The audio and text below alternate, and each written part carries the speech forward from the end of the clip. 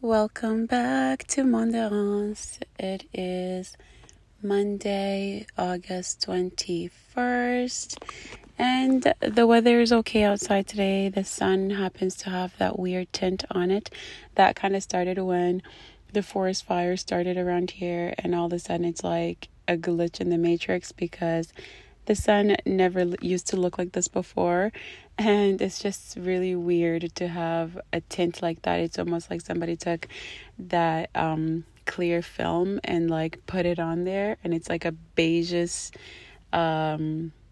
film. It is so bizarre, but I noticed that on cloudy days the sun ends up looking like this, so it's really weird. But today I'm doing my part three of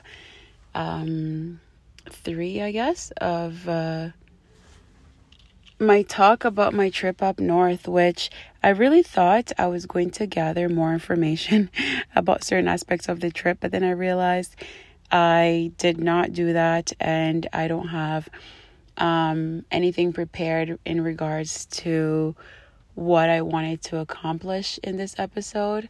And I'll be quite honest, I've had a really busy 2 weeks, and this was not one of the main priorities on my list.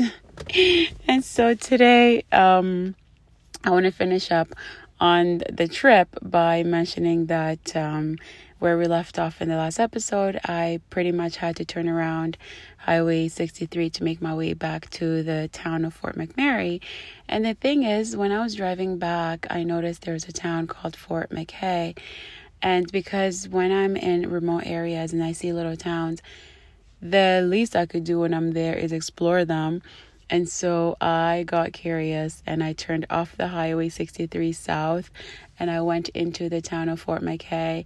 And to my amazement, when I got there, I started to see signs of it being a Métis community.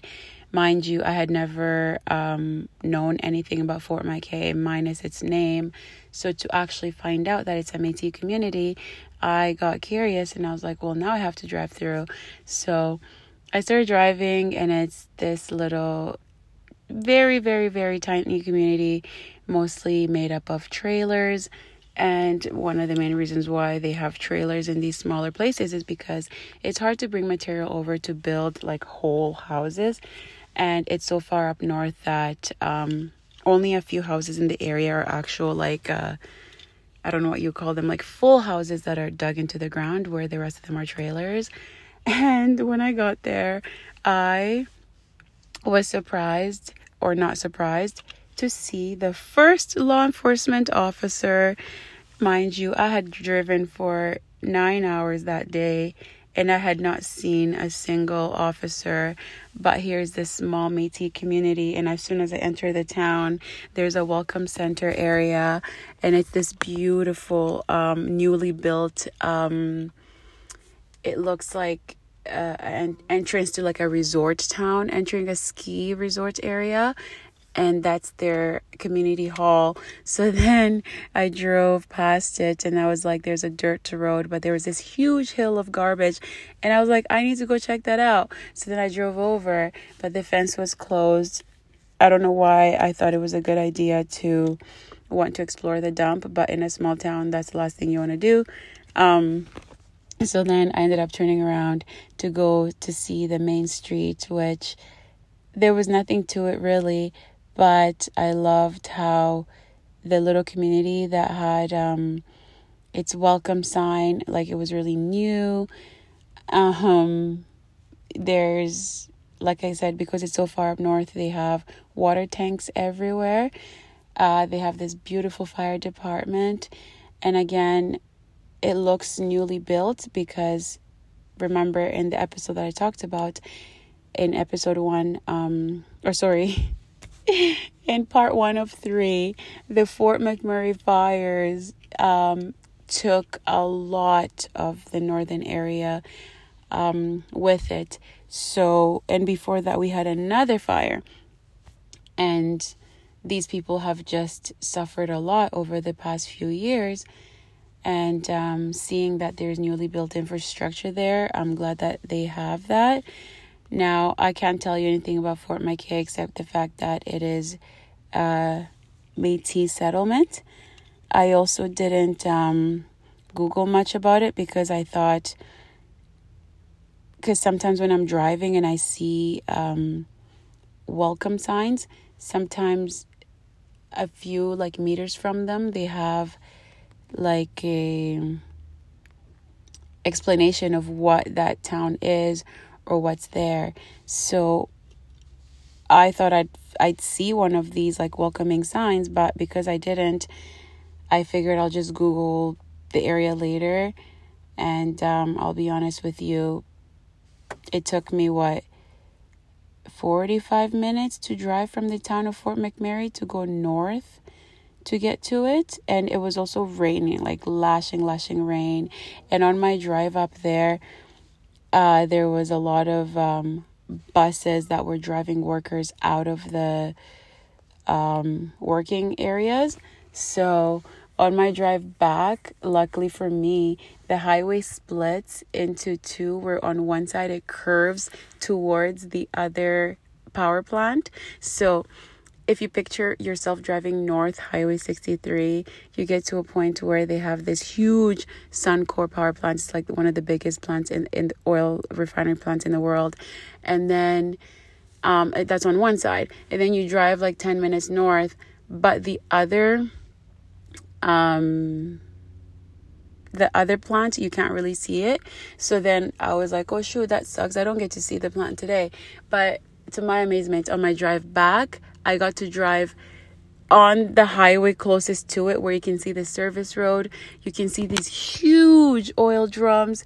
You can see, like, obviously for a lot of people that don't like the oil industry, it was very apocalyptic looking. But for me, I'm all about energy, and whether it's like fossil fuels or renewable energy, doesn't matter.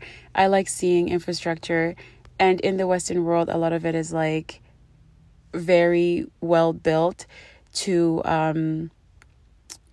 just to like prevent catastrophes. So there's a bunch of like shields and metallic walls, and it was just epic to see. But it was not obviously a pretty sight considering the environment and all the smoke that was in the air. So I drove past that, and that was the Syncrude.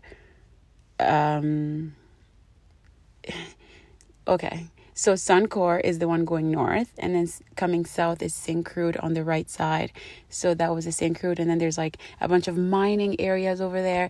And as much as I like caves and mining, I didn't even have an inclination of going towards anywhere where it showed that they had mines. So I kept driving, but I could see some of the mined dirt, and they had built these huge hills of dirt. From far away, you can't even take a picture of it because I'd have to be like standing on top of the car to see it. But I was just in my zone because I enjoy seeing things like this. And I filmed a few, I took pictures of some, and I kept driving. And I know for a fact in the future, when I go back to either the Syncrude plant or the Suncor plant, they can give you tours. And because of my interest in and all of this stuff, I know for a fact I can get my tour, and that'll be pretty epic to get to go in those places and actually see the machinery.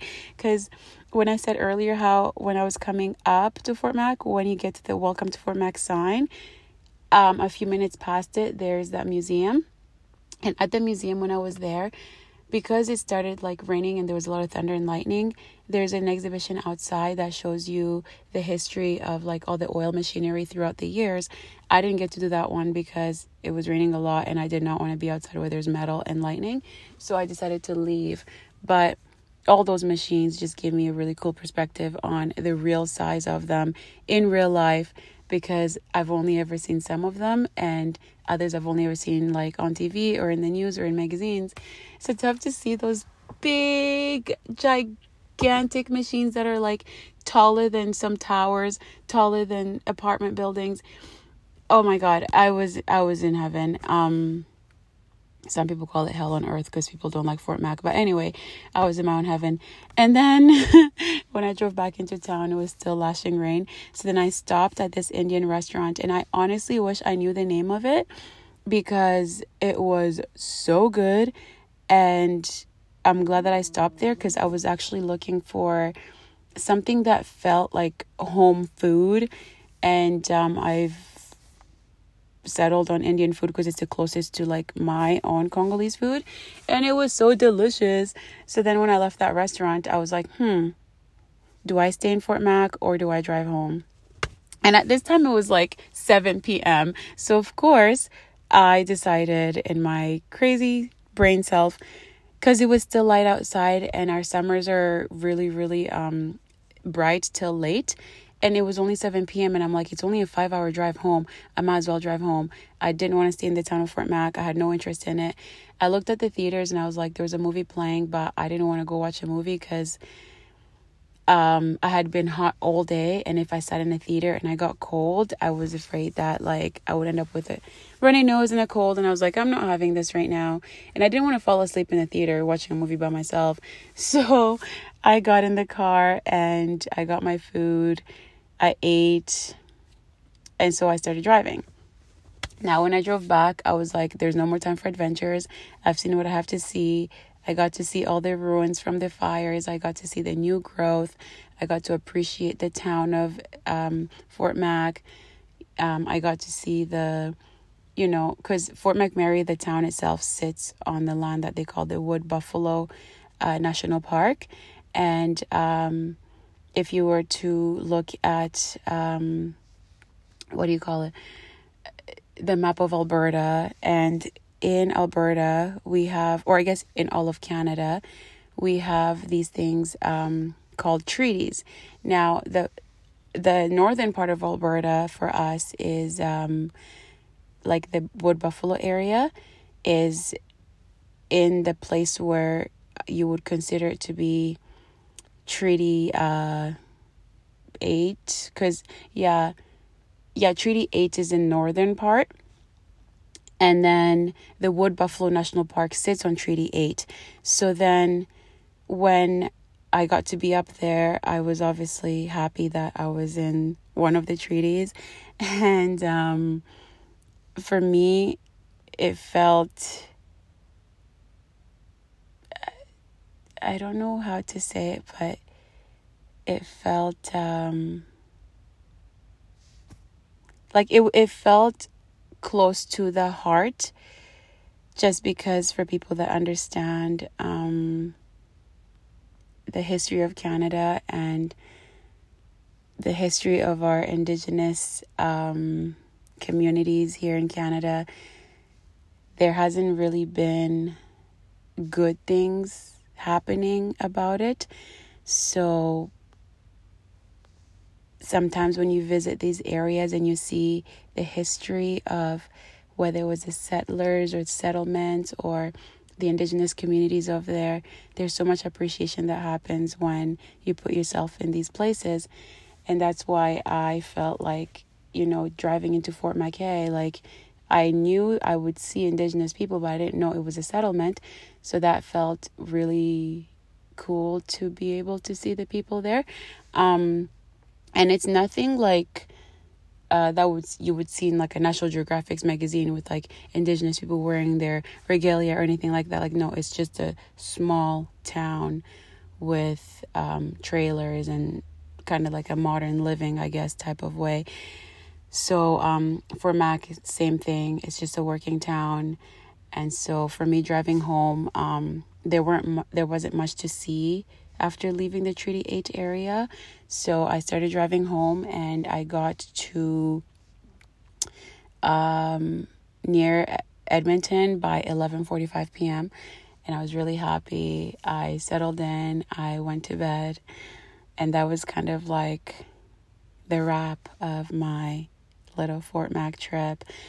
And in all of it, I'm just happy that I took the trip. I'm happy that I just got up that morning and I was like, let me just go see what's out here, because I love exploring last minute. I like exploring when I plan. I like exploring when I'm with people or by myself. And some of the best moments that have existed in my exploration have been on the road, because you get to cover so much, you get to see so much.